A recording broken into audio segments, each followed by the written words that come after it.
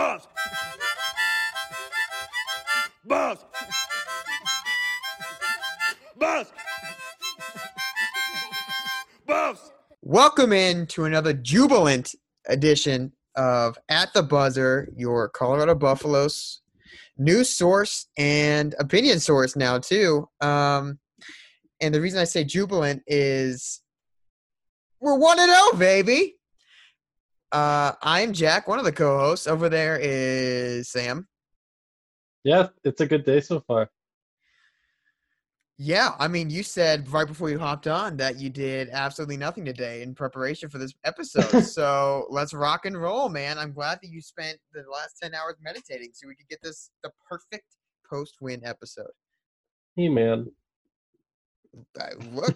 Spot the lie. And I hope that CU's doing some more meditation so they can get ready for Saturday.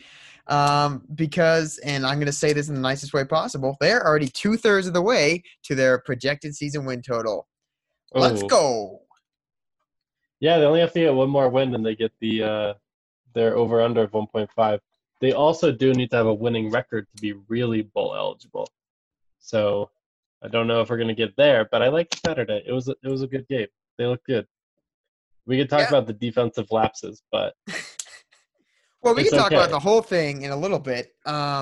This is a LIFO podcast. This is a last in, first out podcast. I don't know how many people are going to get that joke, but I like it. I certainly don't. Which means that we're going to talk about the latest news first. And the latest news happened today. That we're recording on Wednesday, Veterans Day, of course. Salute to everyone listening who served in the military. Thank you so much. And it's also early National Signing Day. So that's Tad Boyle brought home everyone that was committed today. Yeah, so that would be an order of ranking. Quincy Allen, the 4-star from DC. Lawson Lovering, the 4-star from Cheyenne, Wyoming. Javon Ruffin, the 3-star from Everywhere. And then Julian Hammond, the 3-star from Cherry Creek. Yes, and in order of position, that's Quincy Allen, who's a small forward, Lawson Lovering, center, Javon Ruffin, who's combo guard, right? And then Julian Hammond's a combo guard too. We can get into that. Yeah, but yeah, it's a great day. It's a great class, and it's a great day. Yeah, so Quincy Allen would be the 3rd highest rated recruit in CU history according to 24/7 Sports. Which, I mean, their data only goes back so far. So actually, Chauncey Billups would be number 1, but he's not on here. Is David Harrison on there? No. Yeah, so it doesn't go back that far. Yeah. Josh Scott is the top. Xavier Johnson 2nd. Quincy Allen. And then Nick Clifford is actually 5th. Mm-hmm. And then Lawson Lovering is 7th. So this is already a top-heavy class. Also, poor Trayshawn Fletcher is number 6. Don't say Trayshawn Fletcher did exactly what he needed for himself. He deserved better. He deserved better. And he got better in his last year, which was smart of him. Yes. But anyways, I don't want to – I'm not one of those guys that's like, oh, CU gets punished by all the recruiting services because it's not a big name. But I will say, suspiciously, Quincy Allen dropped about 20 spots after he committed to CU instead of Louisville or Georgetown or Georgia Tech. 24/7 finalists. 24/7 Sports dropped him all the way down to 108th on their board. And Lawson Lovering, top 50. Yeah, he was top 50. And Lawson Lovering has skyrocketed. So when he committed to CU, I don't even know if he was like a 3-star. And now he's like top 50 on 24/7. Yeah, and we've talked about those guys for a while because both of those have been committed for longer than the other 2 members, and they're also higher profile, obviously. But the fact that Tad took 2 guards in this class, I think, shows a little bit of growth and where he's expecting losses. And I think he just realized – and I should say the best thing about this class in general is that everyone can shoot, pass, and dribble, including the 7-foot center, especially so for the combo guards. I think that's it's crazy to say that because that's basketball is shooting, passing, and dribbling. But I think often in the past classes we've had to take potential risks on people who might not do one of those things at a high level. I don't think Xavier Talton knows how to do any of those things. We're going to have him on the podcast to defend himself if we just keep shitting on him like this. Well, I just think of him as like the prototypical Tad Boyle recruit. like in-state, fine, like did well in high school, wasn't really able to physically dominate in college and got exposed because of his lack of skill. I think that could apply to a lot of players who don't work out. Okay, I was about to say the prototypical Tad recruit that we are correcting with this class. Is that what you're saying? Because I would say the Yeah. prototypical Tad recruit is someone who's rough around the edges, but just has defensive will, and that's basically I think it depends on the position. I was thinking more for the guards. for the guards, right? Yeah, for the wings, it's definitely somebody who's just an athlete who gets turned into a basketball player. Well, and like we were just saying, I don't think that's the case this year. Quincy Allen is polished and he can shoot the hell out of the ball, and it's the same with the other three guys with the class. So the interesting thing is there's one more projected opening. That I believe there's 5 scholarships. Is Alexander Strouting not on a scholarship? No, Strouting is on a scholarship. So that's 6 actually. I can give you the seniors. It would be McKinley Wright, Deshaun Schwartz, Dallas Walton, Jariah Horn, the transfer from Tulane or Tulsa.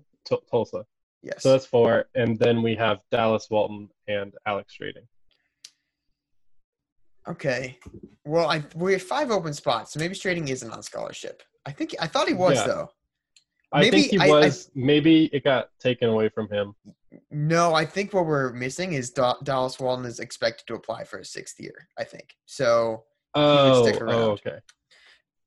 But anyways, there's still 1 open projected slot in this class. It'll be interesting to see if he uses it on transfer, which Tad has been reluctant to do, but he's dipped in that well more often than not the past few seasons, or if they use that on either a late bloomer or someone who gets dropped by one of the bigger schools.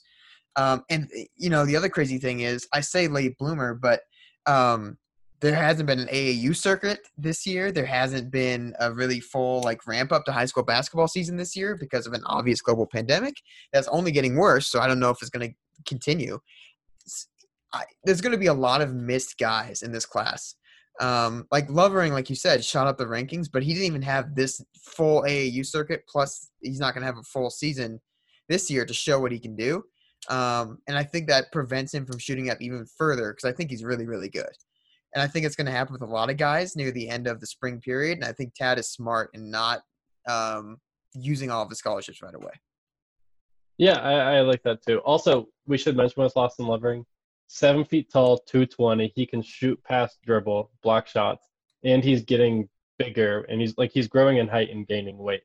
So these are all just everything is looking up with that guy. He's so good. Yeah, and that's the thing is he's not a Ben Mills 7-footer where his primary skill is being 7 feet. Tad Boyle said in his Zoom link today when he's talking about the class, he said he doesn't. The thing he looks for in 7-footers is if they would still be playing basketball if they were a foot shorter, which I think is a good way to put it.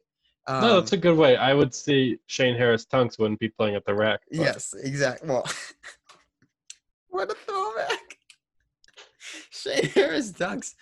Yeah, that's a good one. Yeah. Well, regardless, I don't think that's I got me. I don't think that's Lawson Lovering. I think Lawson Lovering would still be a really good basketball player at 6 feet tall. And I think he really likes playing the game of basketball. And being 7 feet, doing what he's doing is really remarkable. And he's not going to stagnate. He's really, really special. And Quincy Allen is also, he's a different player, but he's a guy who could put up 30 a night. And not 30 a night, 30 some nights in conference play. He's going to explode on people. He seems to me and to other people a good comparison is Cameron Johnson, the North Carolina player. That is a good comparison. I do like that one. Yeah. He's just he's a shooter.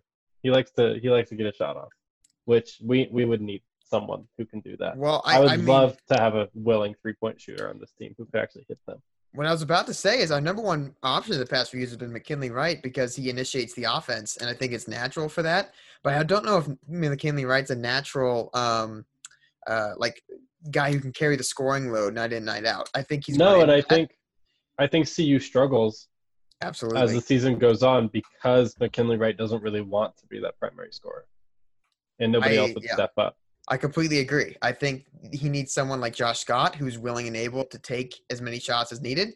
I think Quincy Allen is absolutely going to be that guy. I don't think he's going to be as efficient as Josh Scott. Well, he is No one can because of be. the threes, but definitely not like, every possession. And I think he's going to blow up on some people.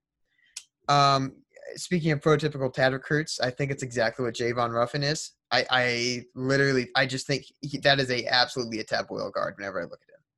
Oh, yeah, absolutely. He's 6'6", defends well, super long wingspan, never is too fast.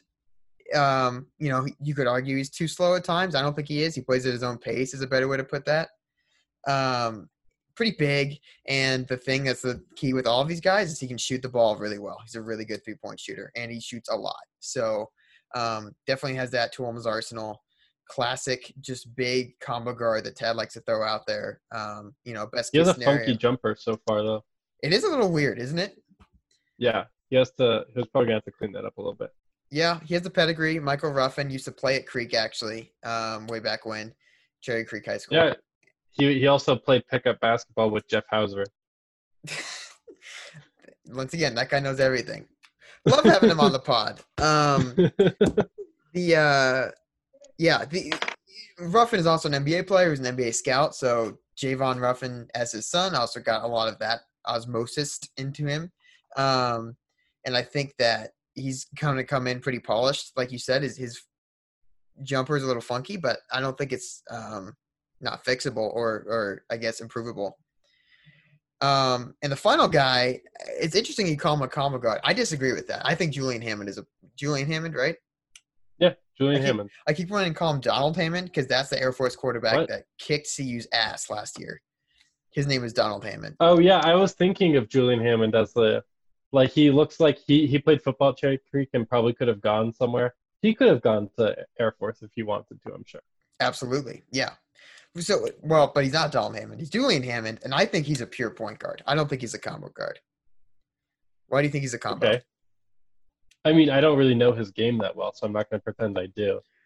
But I just see the guards on CU's roster, and I see like Keyshawn Bartholomew and Nick Clifford, and I just think that they'd be smarter to look for someone who could play a complementary role. And Hammond is more of a shooter and defender than, say, other people would be.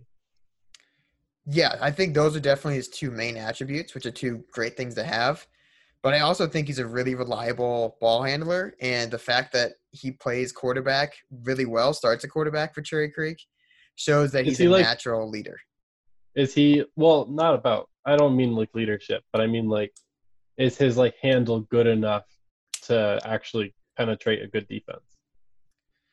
Well, the problem with him is that he plays Colorado basketball, so we don't know. Yeah. It's hard to know exactly what that's going to look like because he hasn't played a lot of high-level competition. But I have a question. I think he has tight handles, for sure. A recruiting question is, how do we know Lawson Lovering is good when he's playing in Cheyenne, whereas we don't really know if Julian Hammond is good, besides just the obvious tools? Lawson Lovering did dominate on the AAU circuit against legit players, and that's when his ranking shot up. His ranking didn't shoot up because he was dominating in Cheyenne. His ranking shot up the past 2 summers because he went to like some Pangos elite camps and went to some Utah AAU tournaments and just killed other 5-star centers. And that's when you get a rankings bump. Julian Hammond, and this might be wrong, I don't know, but most dual sport athletes have trouble finishing the AAU circuit because you have to train for football and campus in football and in the summer and all that stuff. So I don't know if he's had the same chance to show that off.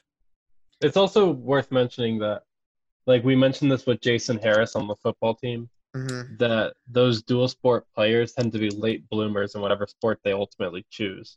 That's the Mike McIntyre strategy, man. Yeah. So you get an athlete that hasn't ever played a sport full-time and has only played like 5 months of the year. Because I'm sure Julian Hammond, he played baseball too. You can just tell. Can you? I don't know. Well, let's check your hunch just kidding. Right now. Like Julian Hammond baseball. But yes, he's always cross-trained. Yeah. Oh, he played baseball too. Yeah. There you go. Yeah, so he's never specialized, and so once you do get to specialize, and it's against high level competition, you end up seeing a lot of rapid growth.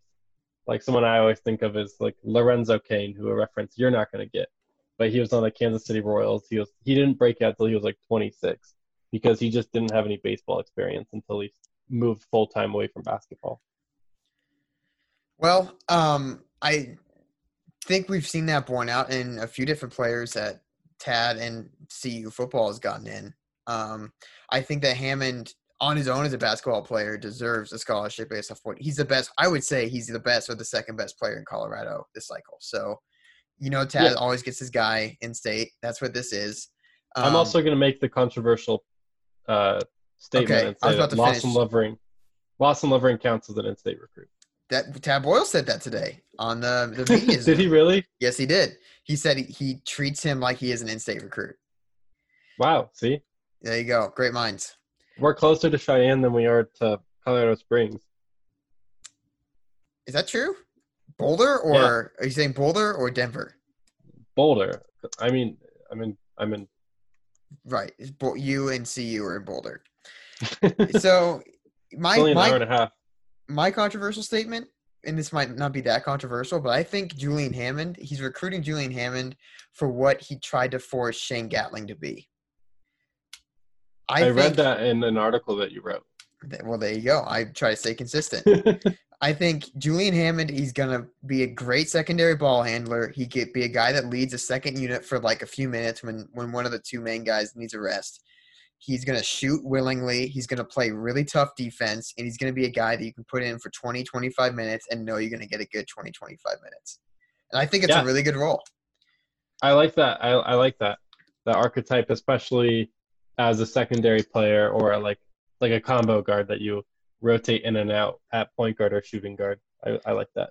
And I think Gatling had a lot of effort, and I think he was a really good gunner at times. But I don't know if he was ever steady enough as a ball handler for us to treat him like that. And I think that Hammond is. So all in all, I love this class. It's on paper the best class in Colorado history, I think, or at least Yeah, second maybe, but definitely up there. I think like as far as the rankings go, it is the best so far. We don't know what's going to happen. Like McKinley Wright, we didn't think that he was an elite recruit, but then the second he stepped in, he was the best player on CU. So we just don't know until these guys start playing basketball for a little while. Also, I was right that Boulder is exactly equidistant to Cheyenne and Colorado Springs according to Google Maps. Hour 33 both ways. That's pretty wild. I did not know Yeah, that. yeah. Fun fact. I think our last thought with this basketball class is it's hard not to mention that the 5 freshmen currently on campus will also be freshmen next year. So, Oh yeah, yeah. We don't know exactly what eligibility will be. Also, well, I think we don't. I mean, I think we know, isn't it, that all winter sports just get another year free? I did not know if that was true or not. Okay, well, I think it is, and if it is, then basically CU has 9 freshmen next year, and that freshman team will be the team for the next 3 years. Yeah, they're not going to be able to give recruit anybody else for like 3 more Well, years after that. but I don't know if you have to. If we look through the fit, it's actually they fit together really well, I think, because in this class you have Nick Clifford, who is a tall guard that can play on the wing. You have Jabari Walker, who's a stretch 4 that can defend inside, play outside on offense. You have, oh my gosh, what's his name? Help me out. Tristan De Silva, thank you. Sorry, I'm Who looking at McKinley Wright stats. I want to see how many records he's going to break after 5 years. he's not coming back. Come on. He might. He loves this No, team. he is not, dude. Come on. You have Tristan De Silva, I who's don't know, defensive. man. McKinley Wright is not coming back. Do not put that in your head. You will be disappointed. I am putting it right in my head, squarely in my head. I want to Okay. see who the all-time assist leader is, because he's definitely going to be the all-time scoring leader.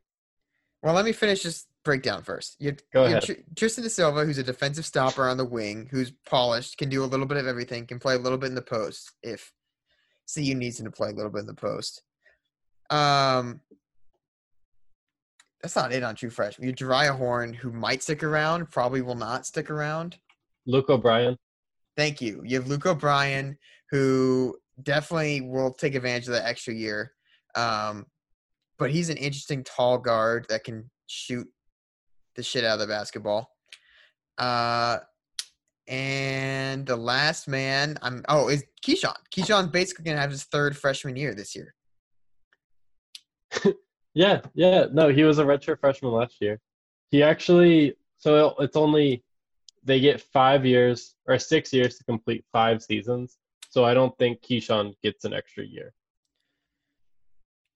Well, I don't think he I'm competes. saying he did. Yeah. Okay. What? Well, right. So he's a redshirt freshman this year, but I think that because he's a redshirt freshman this year, he has to be a redshirt sophomore next year. He's not going to stay a freshman.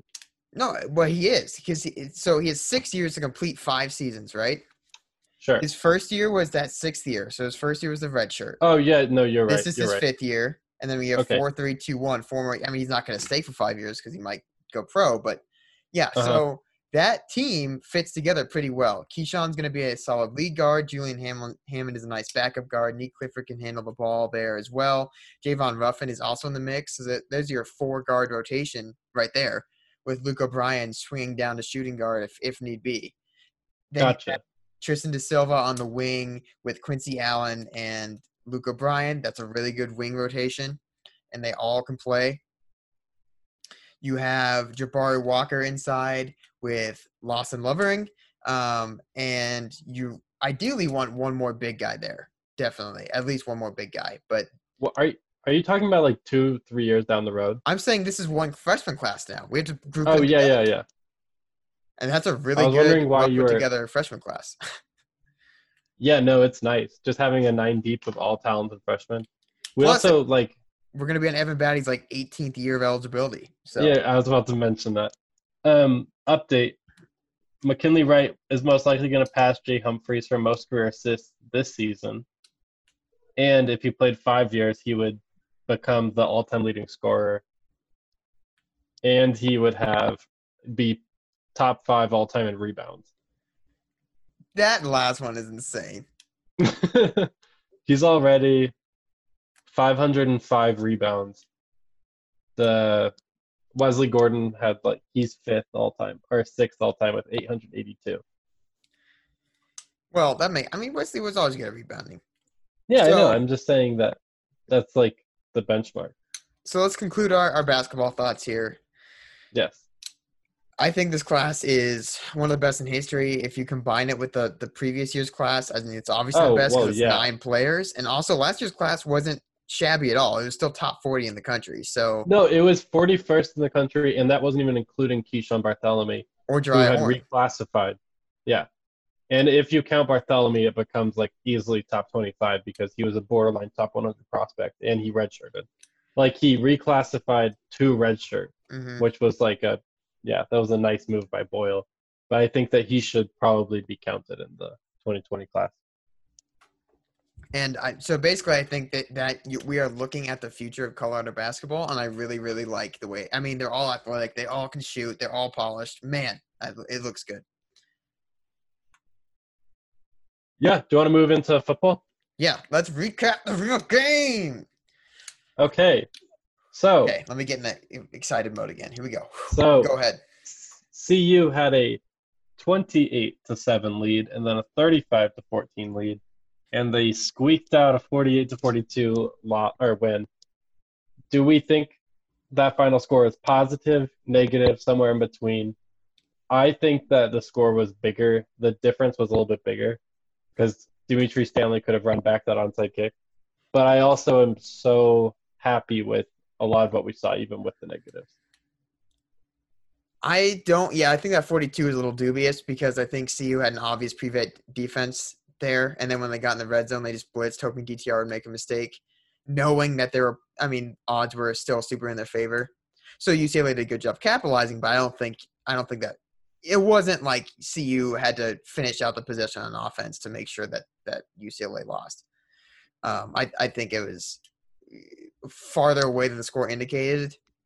I I mean, I really like what I saw on offense. I'm super surprised. Obviously, I was super wrong with how I thought the game was going to go, and I liked half what I saw on defense I thought was really, really good, and then half what I saw on defense was absolute dog shit. So, like, Well, most of the defense was dog shit, so. well, I don't know about that. They really could not move the ball until Dorian Robinson basically just said screw it and then chucked it 30 yards every play. Because invariably it was either a pass interference or it was a catch because our guys didn't get their head around, which I think sucks. But I think a lot of the UCLA offensive success or like their struggles, he was missing receivers. Like those intermediate throws were there. Like that middle of the defense was wide open. It was stretched so thin that he could just pass it over the top of those linebackers, but he was missing all those throws in the first half.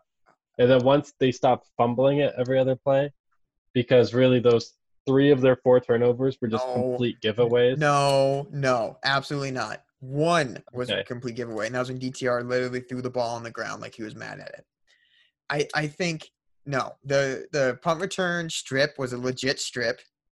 Okay. The Jamar Montgomery strip was a legit strip. And the Carson Wells interception was like one of the most athletic plays we've seen from an outside linebacker since Jimmy Gilbert was here. No, that Wells interception was nice. But okay. So we can say that it was sloppy UCLA play. And once they cleaned up those plays and once DTR finally could complete a pass because he was really bad in the first half, then they got moving almost effortlessly and they had a shit ton of big plays. And CU couldn't guard the same screen pass that they called 30 times. That was really concerning. I think that was the main part of the defense that I'm really worried about is the fact that they just couldn't line up right at that part. And I had Arizona flashbacks because Arizona last year realized that they could just, when everyone was hurt in the secondary, they could just prey on numbers mismatches because no one really was fitting right, and it was just brutal. It got fixed a little bit near the end, and I wish that we had a little bit of more team speed because UCLA is definitely faster than CU was.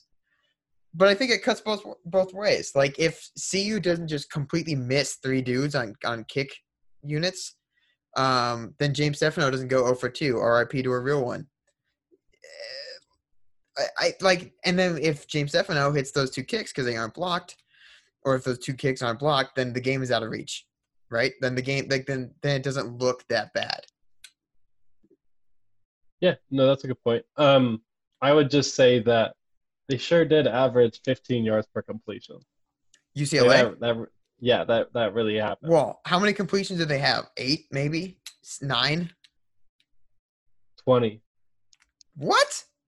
He was 20 out of 40. Yeah, that's what I was thinking. And then most of those, do they count PIs as incomplete in college football? I don't know this.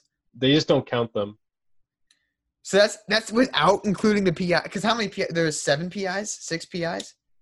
Oh man, where's penalties on this thing? Yeah, it was not good. And poor Christian Gonzalez. That is a boy. Yep, you just got whooped.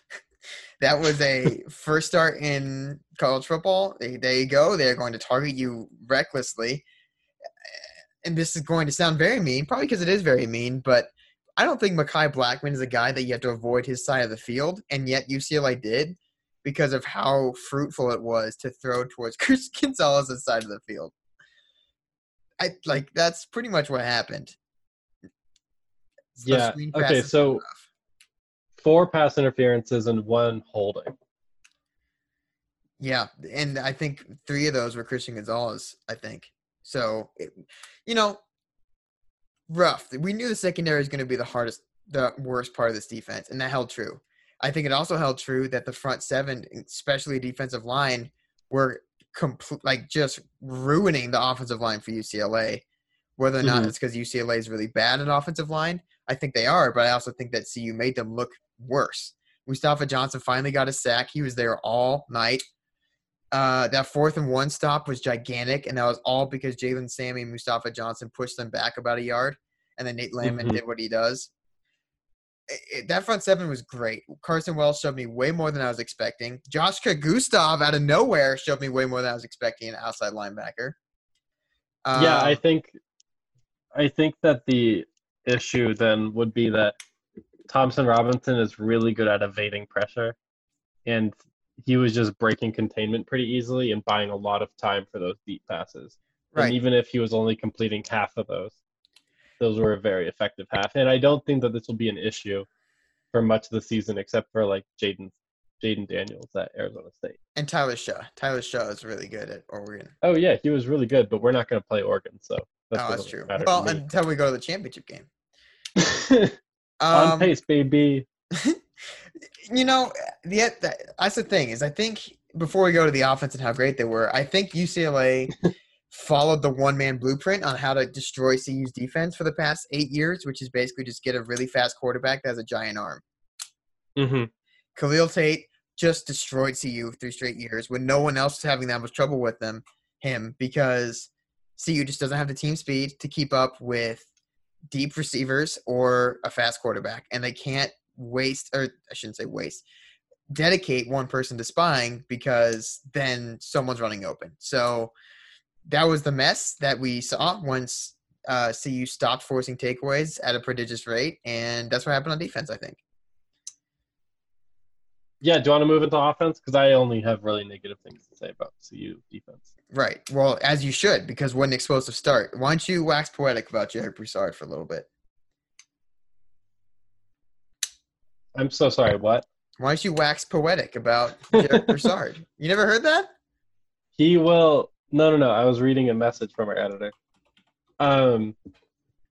I see a lot of Philip Lindsay in him. I like the way he runs. He's 5'8", 180, and runs like he wants to fight somebody. And that makes me so happy. He like gets little to shrink through the hole, and then gets big and just like he accelerates into tackles and goes head first into them. And I have only really seen Lindsay do that for a smaller running back, and it makes me so excited about his ability to develop into more as he fills out. I mean, not to throw this on him as well, but Eric Bieniemy also did that. Oh, well, okay. Well, that's as a 5'9" player. So there's a blueprint there to follow if you want to be an all-time leading rusher in Colorado history. There's definitely something for you to follow. And Darian Hagan, my God, you are a good coach. Yeah, I see why he said that he looked like Rodney Stewart. Yeah, no, that's good. Man. I really like how this is going. I love little backs who can be short yardage and who can succeed because they just find a hole and get through it. And he has such good vision. And man, I don't know if Alex Fontenot is going to get his starting job back once he comes back. What a good problem to have. I mean, I know. Fontenot has been so consistent, always getting 5 yards a carry, and yet he doesn't have those 37-yard runs in him that Broussard has. I think there's a really happy ground there because you can't run Jarek Broussard. What do you get? 31 carries? Yeah, you can't do that. You can't do that every game. Lindsay. So I think you can let him work for 18 carries, 20 carries, and then let Fontenot get 15 carries, 20 carries, and then Aaron Mangum struggled 9 attempts for 6 yards. I thought he looked. I mean, I think one of the main reasons we're looking at Philip Lindsay comparisons is because Jarek Broussard, like you said, is smaller. He obviously is wearing the same number, and he runs angry. But he also the thing that makes him look like Lindsay to me is like one step after he gets the handoff, he's already at his top gear. And his top gear isn't like crazy. He's not going to speed through long strides, run past everyone to the end zone. But Lindsay ran a 4.39, so different players there. But I think like I think Lindsay did that because they get to a stop speed at like the 2-yard mark. Like it was immediate how fast Jarek Broussard was. It was crazy. He would get full speed before he hit the hole and then just like sprint through it before anyone knew what happened. And it was, oh God, I was not expecting that at all. What a performance. And that's what I think Mangum did not look. He looked slower in comparison. he's gigantic, and I think he looks slower in comparison because he's one of those guys where you kind of have to get him on like a pitch or like an outside tackle run to let him get up some Mhm. speed before he really turns the corner and goes. And I think that's something that Mangum's going to have to find in this offense. And we still don't know what Clayton is going to look like. What a running back statement. Yeah. Also, with Sean Clayton apparently being grumpy on the sidelines and tweeting Oh, uh, you guys enigmatic are so things crazy after about the that. game. Let him I know, be no. himself. He's just. I don't know what's going to happen with Sean Clayton. I just know that he's going to drive us crazy with his Twitter. So we should probably just stop paying attention to that because he is very emotional and tweets whatever is on his mind. And those things can be a little scary. Clayton is going to be fine. He's Darian Hagan can manage egos. It's going to be okay. There's no way that anyone could be upset at Jarek Broussard getting those carries given what he did with them. So I think you guys are going crazy. But okay. Regardless, here's my hot take question. With Fontenot out, is the second best running back on the team Sam Neuer? I was about to transition to that too. He was really good. Like he was just so solid. You guys were making fun of me for wanting an Alex Smith type quarterback, and this is exactly who we have. If he's this clinical, which I don't think he's probably going to be, he was just so accurate this game, and he kind of did fall off a little bit in the second half with his accuracy once UCLA was forcing passes, but he was making winning plays, and he was moving the sticks when he had to, including on like a 3rd and 17 that was so clutch. And yeah, he just looks like he has it. He has, like, his teammates are fighting with him, and he's going to make those plays to, I don't know, to get the win.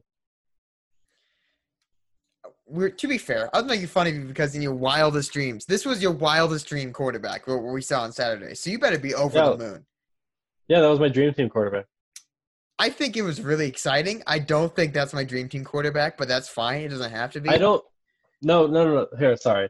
I should clarify. My dream team is if I could make a realistic team with realistic players, what would it look like? Your dreams suck then. What a terrible dream. Okay, I'm not trying to create like a roster with only 99 overall players. That's boring. But what? Okay, tell Alabama that's boring. That's literally what Alabama's trying to do. Okay, fair. How did you like the receivers? How did you like Sam Neuer? I'm not done with Sam Neuer yet. Number one, sorry. I missed in the previous 3 years, and this is not to say that Steven Montez is not super tough and did not take hits, but I did miss the beautiful cephalufalness of a quarterback just saying, you're not going to tackle me, and laying out defensive backs. There was very little attempt to run away from someone from Sam Neuer. He found his hole, and he injured 2 UCLA players for short periods of time. Not on purpose or anything, but they were trying to tackle him, and people are used to trying to tackle a quarterback and going hard because, it's a quarterback. You have to take those opportunities, and Sam Neuer would not have it. He's a safety. Yeah, he is blowing people up out there. I think he missed maybe 2 throws. I mean, a lot of his throws were drops or throwaways, his incomplete passes. And he wasn't asked to do much, especially at the beginning of the game, but he did it really well.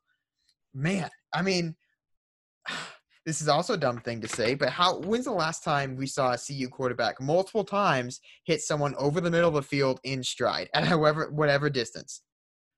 Yeah, that's not a common thing. I think Cephalus before Michigan. We don't see completed slant routes. Yeah. Yeah, and he did that with Dimitri Stanley multiple times. Brady Russell, he did that. Daniel Arias, beautiful hit to Daniel Arias down the middle of the field. Give me more Dimitri Stanley slants. I just want those. And I do have a question. I'm not done, but yes, finish your question. Nobody answered me when I asked this to Slack. How hard can it be to be a good deep ball receiver? I feel like all these guys are like the same speed, and it's like not that hard to just run a straight route.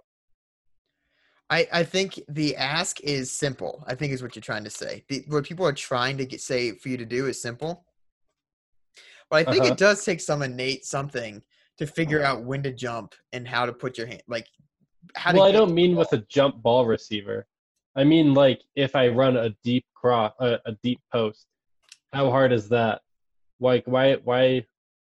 I'm basically trying to say, why is Daniel Arias the only one running these routes when he has the dropsies? I don't know if he is the only one running. I mean, look, man, Katie Nixon was out for the game. Levante Chenault Okay, had a suspension he was serving. his There's 4th of July. what's up? Yeah, go ahead. His 4th of July suspension. Yeah, exactly. And I guess maybe we haven't seen Maurice Bell do that yet, but we've seen him in spring games, which is also dumb for me to say, but we've seen him get deep and get passes. It's one game. I think Daniel Arias hit the deep Right. routes this game, but I think we'll definitely see Katie Nixon go deep. We'll definitely see Levante Chenault go deep, and I would definitely put Maurice Bell deep. I think you won't see Stanley go deep that often because he draws so much gravity when he's not, like when he's doing a Mhm. crossing route. Yeah. Okay. So Hold the on. real question. Hold on. Let me Go ahead. say one thing. Sam has heard me bang my head against the wall for the past 4 years. This is the first time since 2012 that a CU tight end has led the team in receiving after a game. And not only did Brady Russell lead the team in receiving, there was the most beautiful play I've ever seen, straight out of CU 2001 playbook. A play action, half rollout, plant your feet, turn it around, tight end post to the corner of the end zone. And that was the most beautiful play I've ever – oh, God. It made me so happy to see that because Daniel Graham killed teams over and over again on that route. And CU has completely had success on that route. And it's beautiful to see it in action again. Oh, play action, tight end, chef's kiss.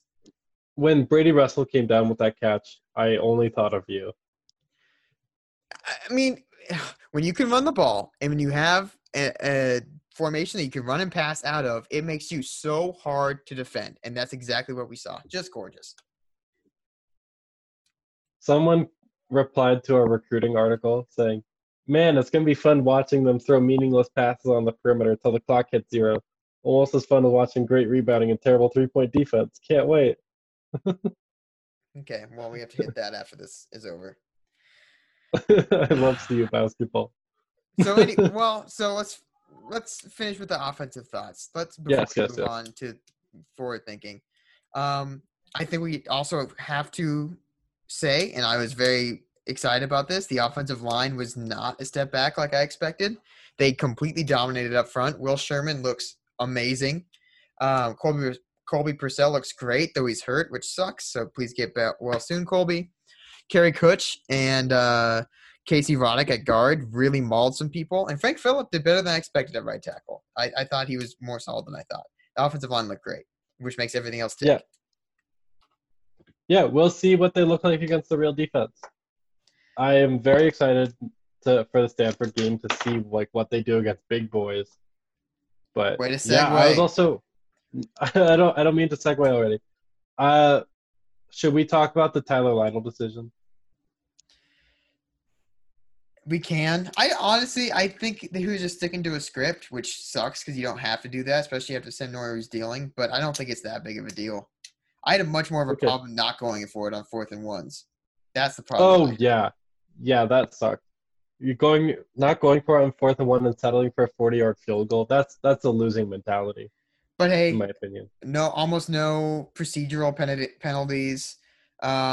Really clean game from the offense. I'm pretty happy with the coaching. Really good play calling, just in general too. God, yeah, varied up pace, varied up tempo. Do you think Darrell is play calling? Do we know that? No. It's Shiv's play calling. Okay, then he has learned a few lessons, and I appreciate that. We'll see how long this sticks, because I remember he used to get into rhythms where the opposing defenses would know exactly what plays CU was calling because he'd do the same thing over and over again. Right. He also had an explosive start in 2018. So. Yeah. So we're gonna see what happens. I also trust this run game if it does slow down. It's not like we're just hitting people with screen passes. What do you mean? Yeah.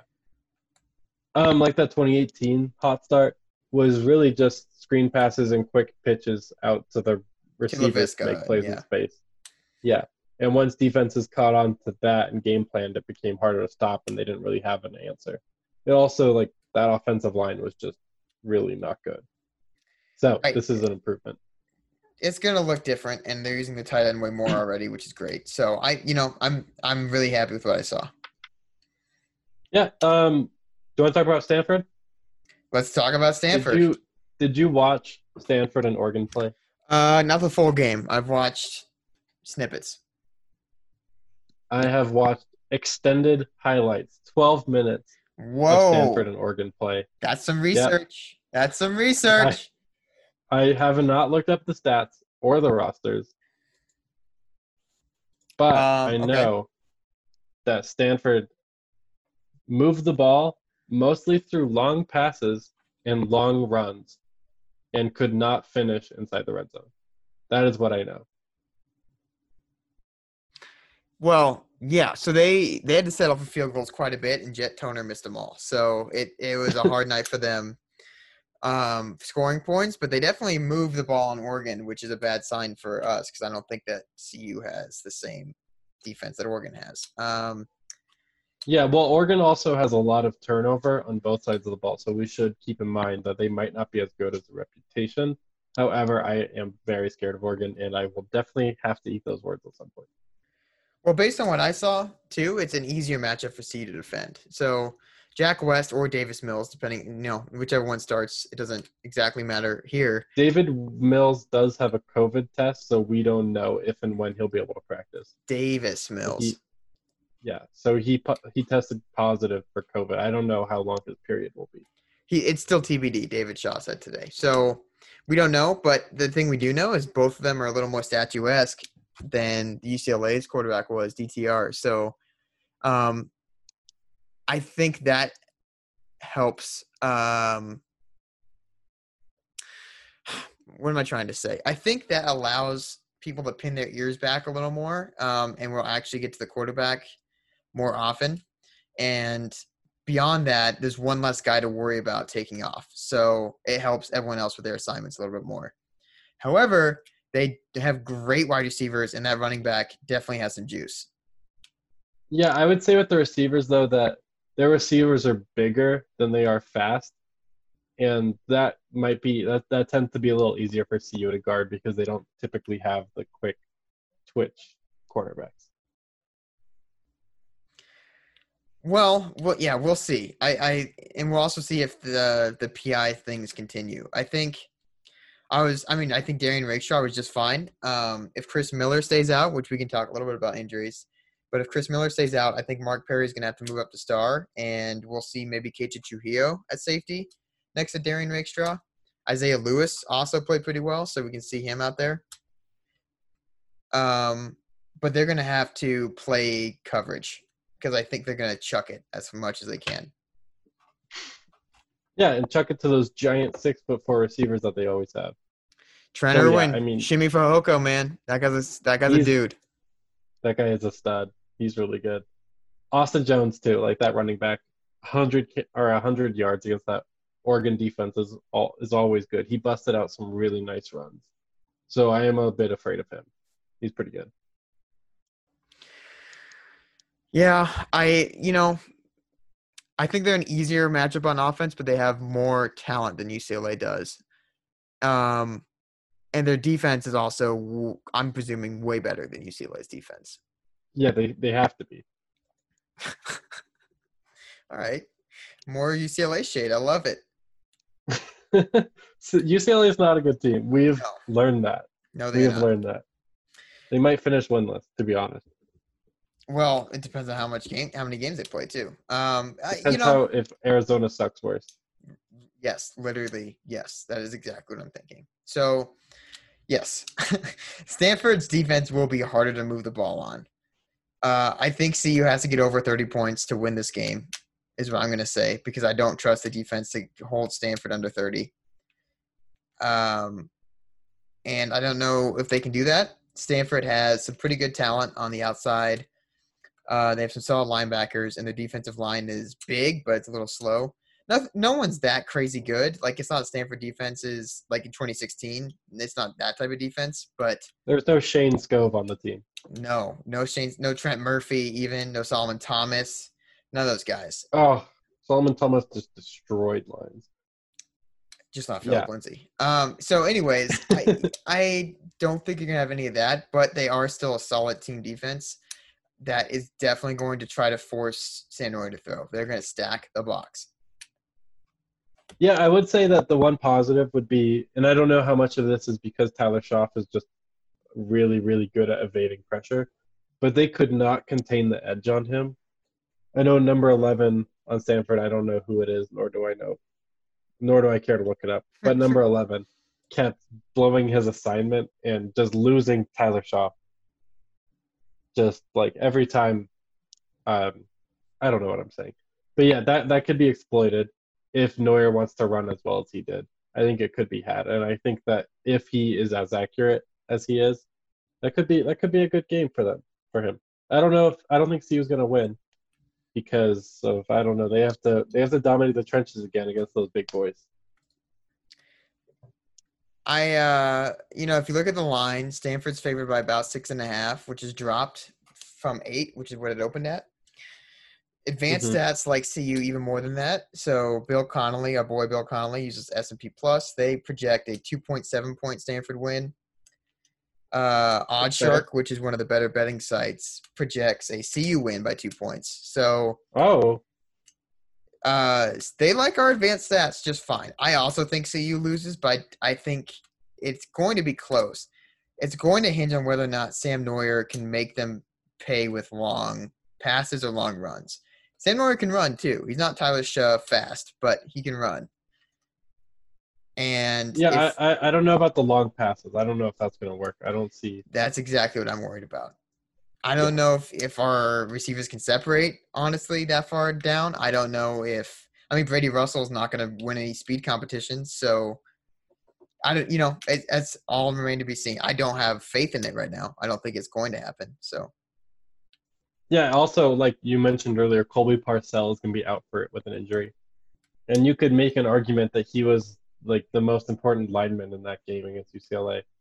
And they're down to their third string. Is it Joshua Gines is going to be playing? Most likely, yeah. That's who's on Carson top of Lee the depth is chart. suspended. Well, yeah, so we don't know. He's just not he's not on the top of the depth chart. So we just haven't heard much from him. So that's the assumption. Anyways, regardless, it's not great because Colby Parcell is really good. Yeah, so I'm just generally worried. I would like to see this success continue. I would like to be 2-0, and I think it could be a really close game. And it depends again on like turnovers and how accurate Neuer is. What about like a team game planning against him? So we just don't know.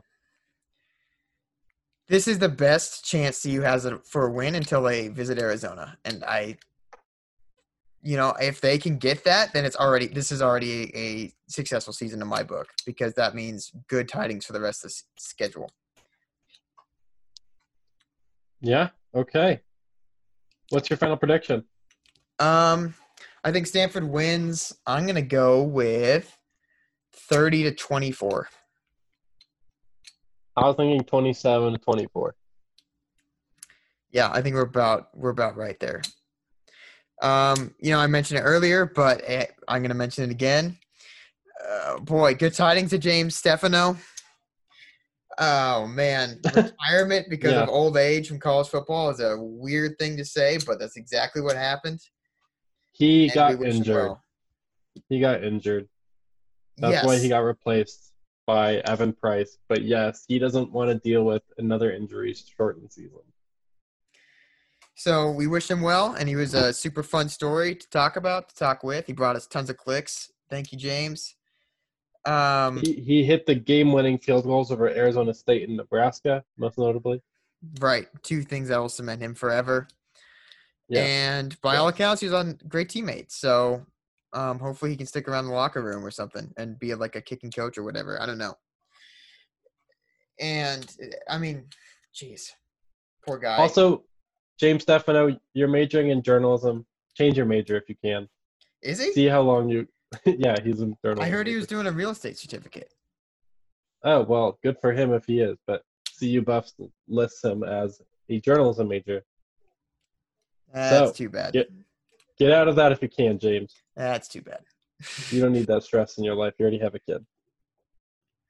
Oh man. Well, that both of us predicted a loss, but I was really encouraged from what I saw. I was not expecting a win, especially like that.